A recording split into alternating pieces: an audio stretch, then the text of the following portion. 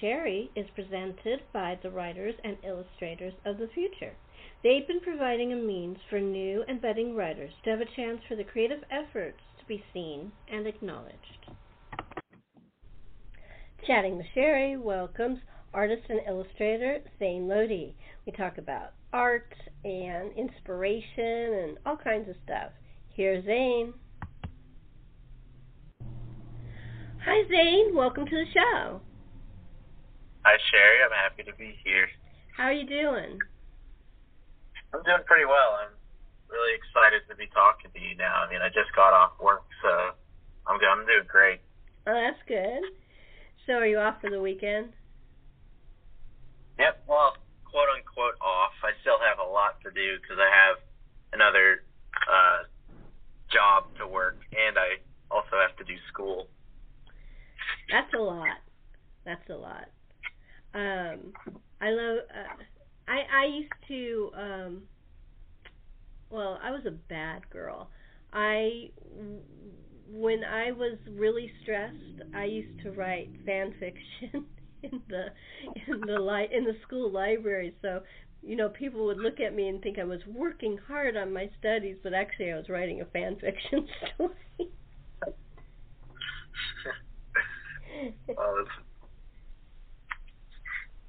What would you write fan fiction about if it's not too gratuitous to talk about on radio? No, it's not gratuitous. My fan fiction at that time was Star Trek, classic Trek, and later on a little Next Generation Trek.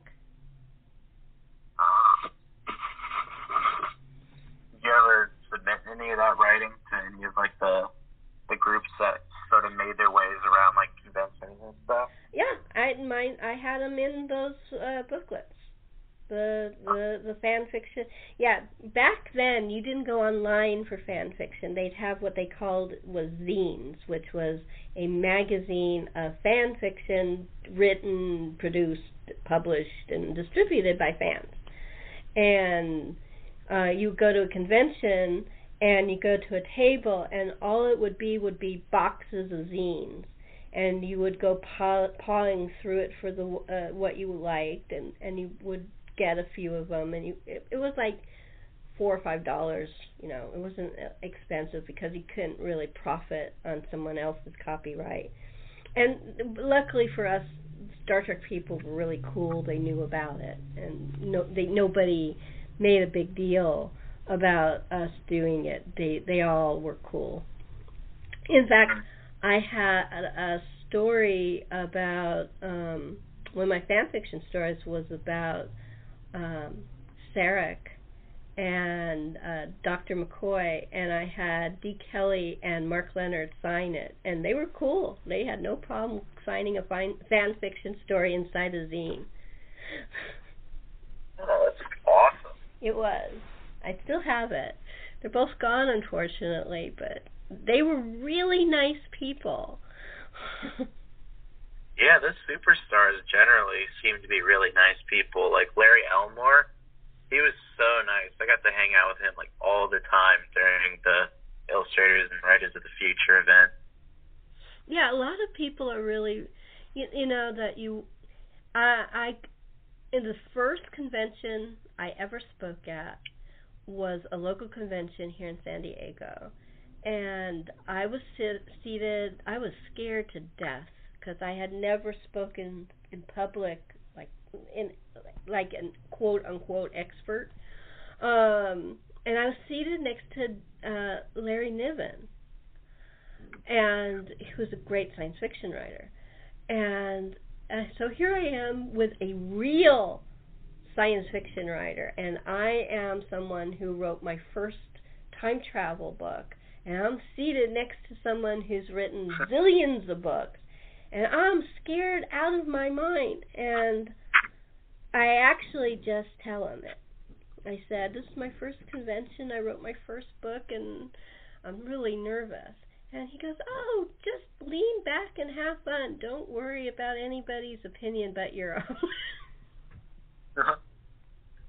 He was so nice. Yeah, that's what you learn about people who are really successful, that, you know, most of them are just really nice people. Yeah, absolutely. But yeah, so that was it wasn't the first time I met, I had gone to signings and stuff, so I met famous authors, but it's the first time I sat next to one and had a conversation. Yeah, I had a similar situation with Larry. After he finished his talk, I kind of waited after the end when everyone was done talking to him. And we just ended up having a conversation and invited him out to lunch, and we went and got lunch together. That's cool. So I was just around, hanging out with Larry, talking to him, and he was telling me all about his life, and we were sharing a bunch of stories and having some drinks together, lunch. It was really nice. He's like a sweet old art grandpa. He loves to just tell all these amazing stories about when he was younger. I like that. One thing you've got to learn is that when somebody's telling you a story, listen. Don't think, oh, it's just an old codger telling a story. No. If they're telling you a story, that's good. That increases your knowledge of the world. Always listen to someone who, especially if it's someone in the same profession as you want to go into, telling you stories. That's gold. There's nothing that even compares to that. Yeah, absolutely. I've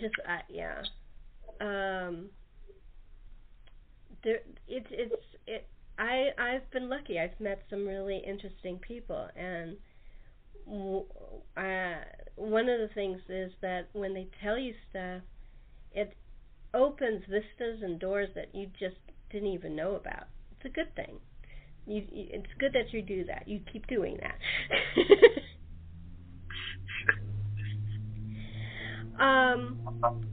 Who is stories? I'm sorry? I said I'll make sure to keep prying people for stories. I love hearing them.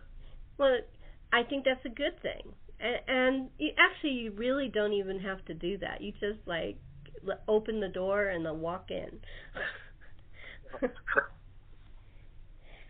Most people that are like that have lots of great stories. It doesn't matter, if they're an artist or a writer or an actor or a director. Most people have stories. It's part of, especially if they've been around for a while, you want to hear them. It's a great thing. That's why conventions are so cool. Yeah, absolutely. I remember I was at a convention one time and I forgot my phone charger, so I was just kind of left without any way to communicate people or get an Uber to get back home. I ended up sitting next to this guy who was alone, at his booth. I think he was selling photography or something. And I ended up having this long conversation with him because, out of necessity, first of all, he was letting me borrow his charger. And also, we were both there, and I didn't want to just make it awkward, just me sitting next to him. So I started opening up a dialogue, and I figured out the whole, scope of this guy's life and what he's been going through. And he told me about, being raised by, some sort of cult and having his daughter taken from him. I was like, what the heck? God. I learned, this guy's entire life story. I'm sure he was waiting for somebody to tell that to. He's probably had that on his mind forever. And it's just, I was the one that was there to open that door for him and give him an outlet for this story. I mean, it made an impact on me. I remembered it for the rest of my life. I'm still going to remember it for the rest of my life. Of course. His story has become one of my stories now. Well, that's what happens with stories. And it's just one of the people I was working on a panel with was a Star Trek legend named D.C. Fontana. Her name's Dorothy Fontana. She worked on Classic Trek and Next Generation, and She worked on the animated series, and she was just this great writer. And we were both on this panel, and we both got there early, like 10 minutes early. And the room was empty, and so we just started talking. And she was telling me all these amazing things. I telling her how honored I was to be on the same panel with her and how nervous I am just being on the same panel with her. And she said, "Oh, you don't have to be nervous about me." And we just started talking. She was just amazing, just adorable. And she's one of my heroes.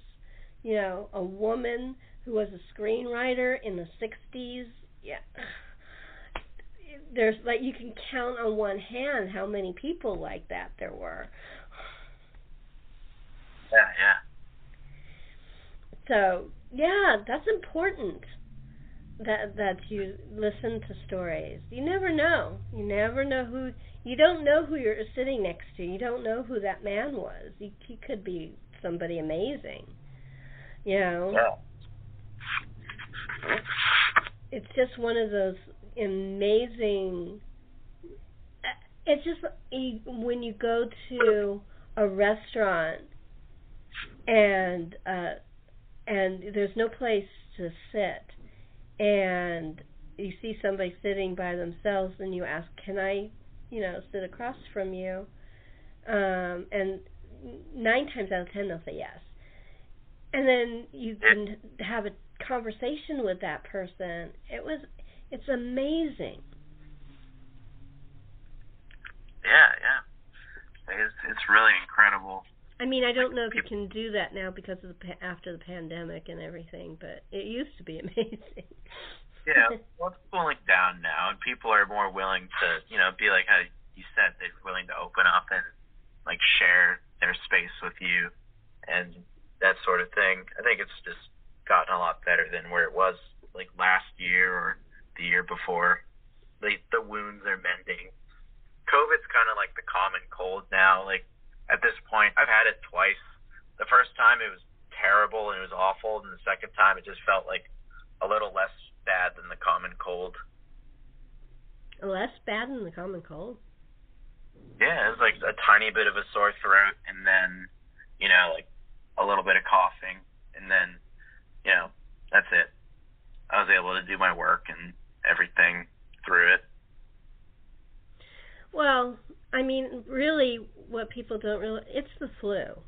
It's just a really bad strain of the flu. That's what it is. Mm-hmm. That it's like the Spanish flu. The Spanish flu became the flu. The Spanish flu killed a lot of people before it became the regular flu. And still, flu can kill people too. It depends on what health you are and stuff. People don't realize how vulnerable the human body is. Oh, yeah, absolutely. And there have been a few positive things that came out of COVID, like people wearing masks if they are sick. I think that's something that should have been in place a long time ago. And also normalizing staying home if you're sick so that you don't infect other people. Like, I don't even understand, like, before COVID, why people were going out and doing stuff or going, like, to their work, like, in person while they're sick, like, while they have the flu. Like, they're just going to make everyone else sick and ruin everyone else's work. I agree, but the problem was that if you were sick, you only had a certain amount of days off. And that really is corporate problem with corporate structure.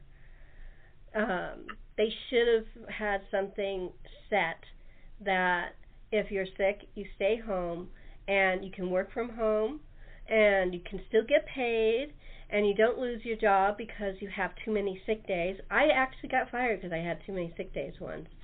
It was I had a serious illness, and I got fired because I had too many sick days from the serious illness. Nice people, huh?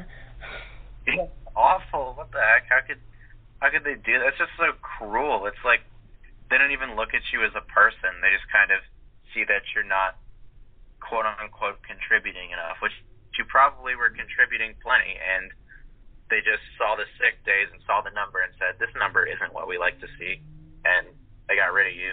Yep. Terrible. It is. It's not fair. So that there's a structure now where you can still be paid, you can still work from home. That's good. That's the only good thing so far that I've seen. Because, like I said, I've been a victim of it.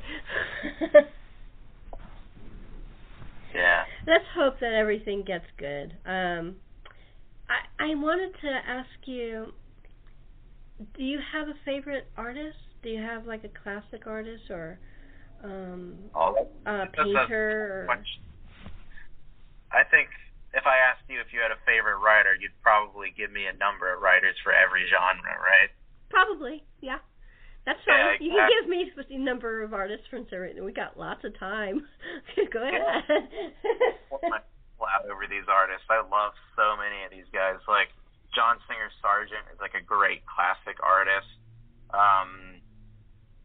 Freaking like actual like modern artists that are like really good. I'm not talking modern as in like people that put shapes on a canvas. I'm talking about actual like artists in the modern day. Like Jesper Asing. He does a lot of artwork for Magic the Gathering. He does these beautiful gouache paintings that are just like fantastic, and they have so much life to them. Victor Maury, he's lead splash artist for League of Legends for however many years, and now he's the art director or one of the art leads for their TV series Arcane. Mike Azevedo is one of my all-time favorites. He owns this outsourcing studio called MAR Studios, where he has these super, super cool like illustrations that he does for all sorts of clients. A lot of the time, like for Riot Games, like the people that do League of Legends and stuff, his studio outsources too. He's got this really nice, like expressive painting style where you can see the strokes, but when you look at it from a thumbnail, it looks incredibly tight. Like it looks like almost like real. But it's just like once you scrutinize it, it does the same thing that like a John Singer Sargent painting does, where it catches life by not trying to be too tight. Like they're fast paintings. And I really, really love that about his art and like his studio and all that. Cool. As like more like traditional guys, like even farther back, I think Caravaggio is one of the best painters ever. Mm-hmm. He has incredible sense of light. Same thing with Rembrandt. I mean, there's a whole lighting setup that was named after Rembrandt, like Rembrandt lighting, where you end up having a triangle of light on the cheek that's in shadow. He invented that pretty much. And Caravaggio was one of the first people to use like a makeshift, like a sort of like camera system where he funneled light in from a certain direction instead of like using like a window light or a candle light. He actually have like a little like sort of lens that he like puncture through like a sheet or something to make light come through. How cool is that? Yeah, I love them. Yeah. I love, especially Rembrandt. When you see a Rembrandt on a television screen, you can't really understand it. But when you see it in a museum, it's like, there's nothing like it. It's a virtuoso. I mean, that's why he's still a master. But it's just so amazing to see the artwork in person. It's just, like one of my favorite artists is Monet. I just love to see his work in person. It's just you as you step close, it's like you don't even see anything. And then you step one little step back and you can see all of what it's just like a miracle. Yeah, absolutely. I mean, I have a really similar experience with John Singer Sargent. I love John Singer Sargent so much. He does these portraits. I don't know. Have you ever seen a John Singer Sargent painting? Yes, I have, and they're gorgeous. Have you seen one in person? Yes. They're fantastic. I saw one of his drawings when I was up in North Carolina, like visiting this old cabin that my girlfriend used to stay at when she was a kid. We go there every year just to visit and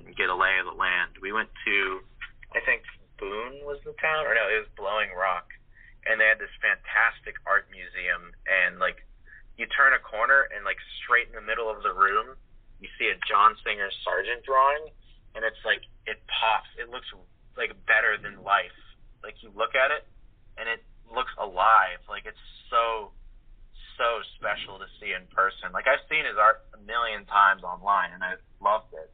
But seeing it in person is like a whole nother experience. It was like I got to see, like, Moses in real life or something. I know. I understand completely. I'm not an artist. I mean, I can't even draw a straight line, but I love art. I have a great admiration for artists and art. When you see an artist's work in person, it's like seeing a movie star in person, you know. You can't actually compare it to seeing it online or in a film or something like that.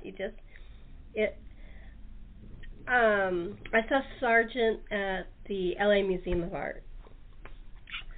I mean, not him. I mean his art. but they had a display of his work. It's very compelling. I understand why he's your favorite. Did you remember what piece you ended up seeing? God, no. I was in college. This was a long time ago. Oh. But I've seen it. I've seen him in other places since. I mean, I've seen him here in San Diego too. But to be honest, unless I have my diary, which I write down all the things I copy, I take pictures of the description, and then when I get home, I write down in my diary everything I saw. I'm so weird. Because I can't remember. I don't. I mean, it's like I remember the visual impact. I remember the beauty of it. I remember really looking at the structure. I mean, things like that. I remember the name of it. I never remember. It's like when I was a kid and I went to school, my parents would ask, "So did you make any friends?" "Yes." "What was their name?" "I don't know." I would sooner or later remember their name, but I mean, yeah, I memory like a sieve. It's okay. But I love art, so I mean, I completely understand. And you're lucky because you can do it. Well, yeah, to a point. Because the artists will tell you that they don't know how to paint or they don't know how to do this, because it's like, sure, we know how to paint relative to like other people or to lower tier or like, you know, like artists that are just starting out. But when you look at like old masters, you look at them and you think that they're right next to you and you say, I don't know how to paint because I don't paint like this guy. Like if I looked at like Edward von Grützner and he was like standing next to me, I'd be like, I don't know how to paint. And I just pretend that these people are always next to me. So no matter what, it's like, well, I'm not quite these people yet. So I can't say for sure that I know how to paint. I saw this really interesting documentary on Da Vinci. And the thing about Da Vinci is everything he did was part of his exploration. He didn't have what they call a classical education. His education was nature and the natural world. And he was put down by a lot of artists because he didn't have Greek and Roman education. But everything he did, all his work as an artist, all his work as a scientist, all his work as an inventor, it was all for his own self-education. I found that really interesting. The way a hand is drawn is because he wanted to understand the structure of the hand. So so he wanted to understand biology, and he wanted to understand what makes a woman's face beautiful. That's why it took him 20 years, and he still didn't consider the Mona Lisa complete, even when he had just carried it with him wherever he went and worked on it, because he never thought he got the complete structure of her face the way a regular woman's face is. And I mean, it's really fascinating. It was all his amazing inventions, like helicopters and tanks and stuff like that. It was more like, I wonder if I did this, what would happen? It wasn't like, oh, I want to be the greatest inventor in the world. It was more like, I wonder if because he used to have mechanical moving things that he used to entertain royalty. That's one of his things, was that he would have like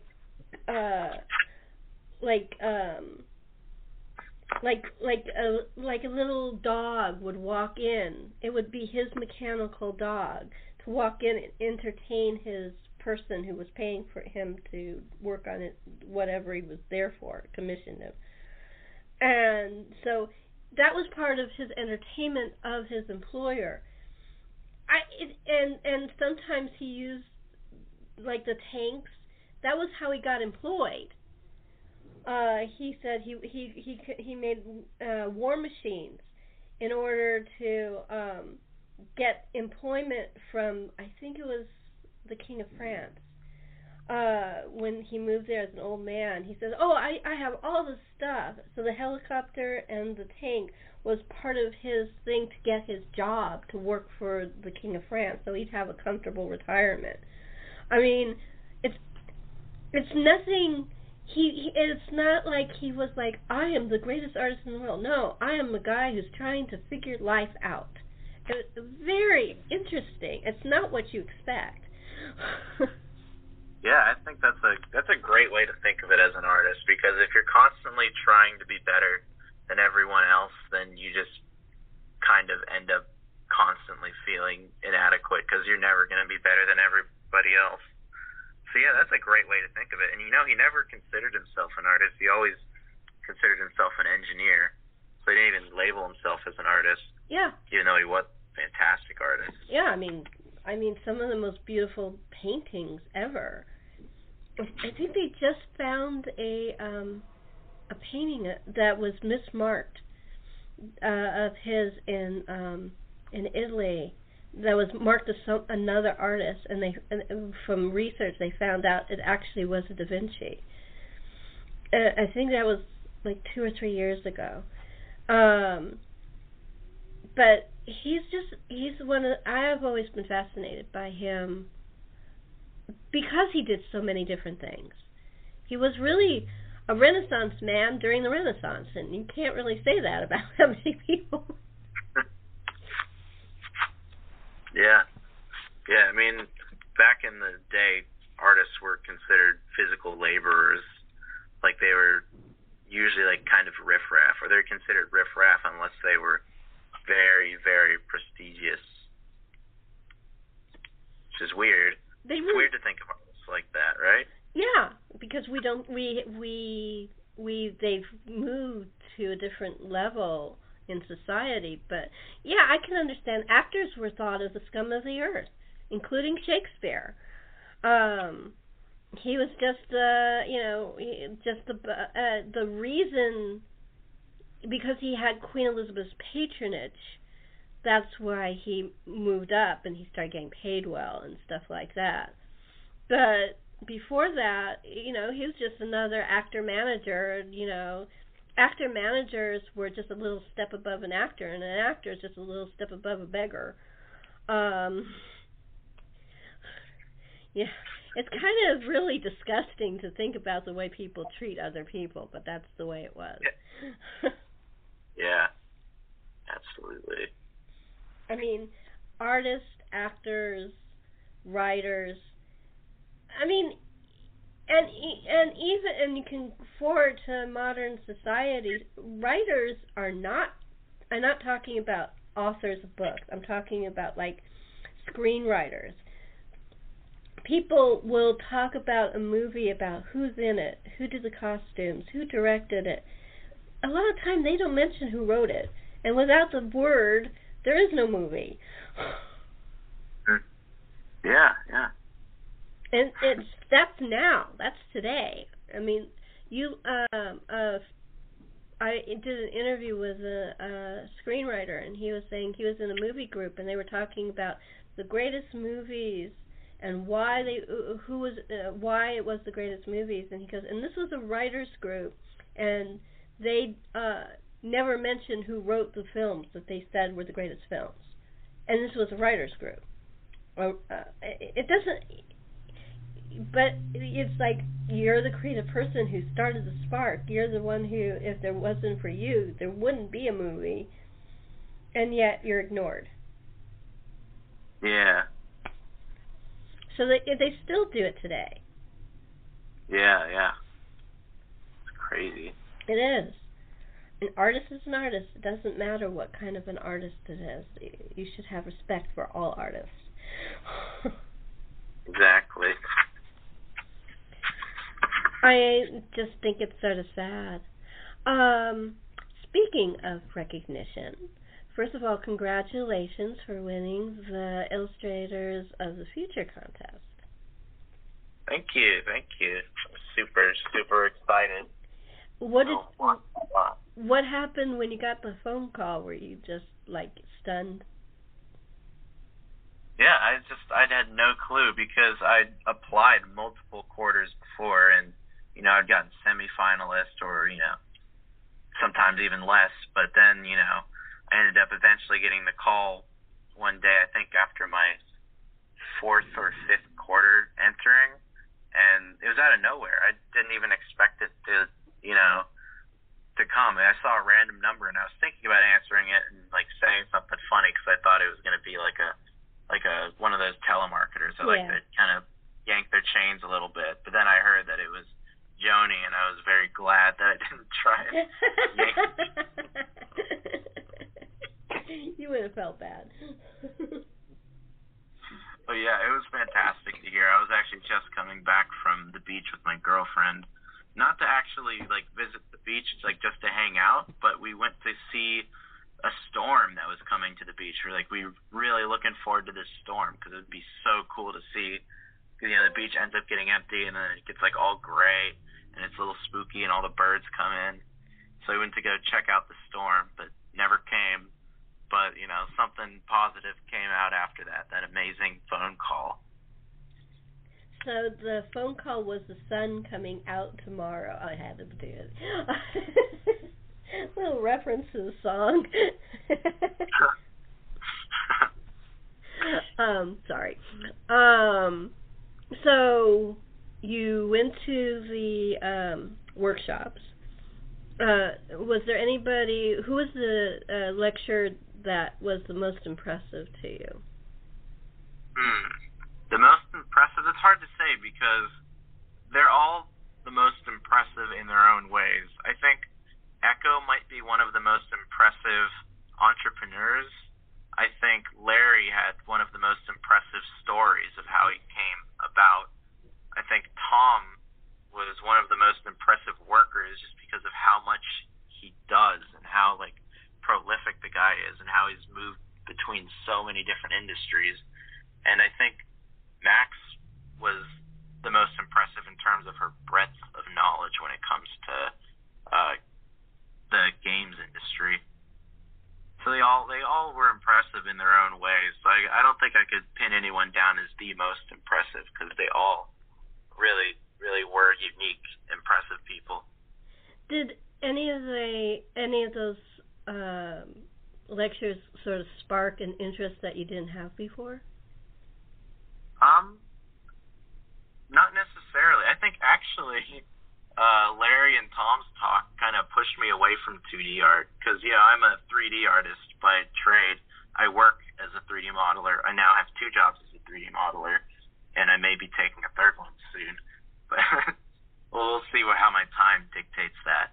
But yeah, just hearing their stories, it seemed like, I like working a lot, but, I can find my niche and try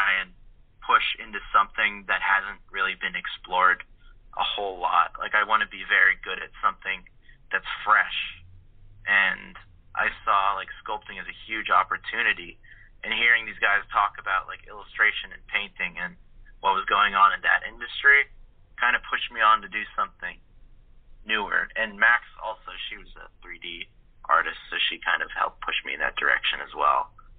And beyond the talks, like actually getting to speak with them one-on-one furthered that, you know, desire to be a 3D artist.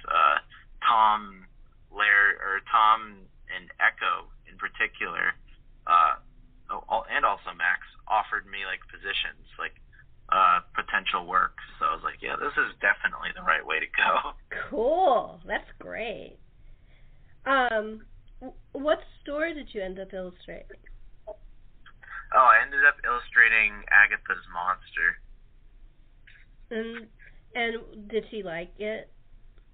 Oh, she loved it. She was so happy. She came up and hugged me, and she was bouncing all over the place. She was so excited. I was just such a sweet woman. She really cares about her family, and she's super passionate about her work.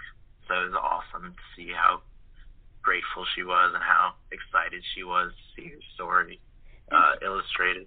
Did she go right to it? Did she recognize her? Because I know they walk into a room full of illustrations and they have to figure out who's their illustrator. Did she know it was you? I mean, that you were hers right away? Absolutely, yeah. She was the first one to find her print. She was the first person to find the print, and she immediately sniffed it out. She saw the giant furry monster, and she was like, yep, this is the one. That's cool. That is really cool. And what's the name of her story? Agatha's Monster. Oh, it is called Agatha's. Okay, that tells me. Okay. And for the people listening, do you know what the full name of the book that you're in is? Yeah, it's L. Ron Hubbard Presents Writers and Illustrators of the Future, Volume 38. I think that's the whole thing. That's cool. I think I got it. You got it. That's good. And it's 38. My God, time flies. That's 38 years of competition. That's crazy. Cool. Yeah, it is really crazy. Cool though. So we're coming to the end. Do you have any commissions or art that are coming out that in whatever form that you'd like people to know about and see? Yeah, I mean, I have a project that I'm currently working on. I wish I could tell you guys about it, but it's under a dang NDA, so I can't quite say it. But you'll probably see it when it comes out. It'll reach a lot of people.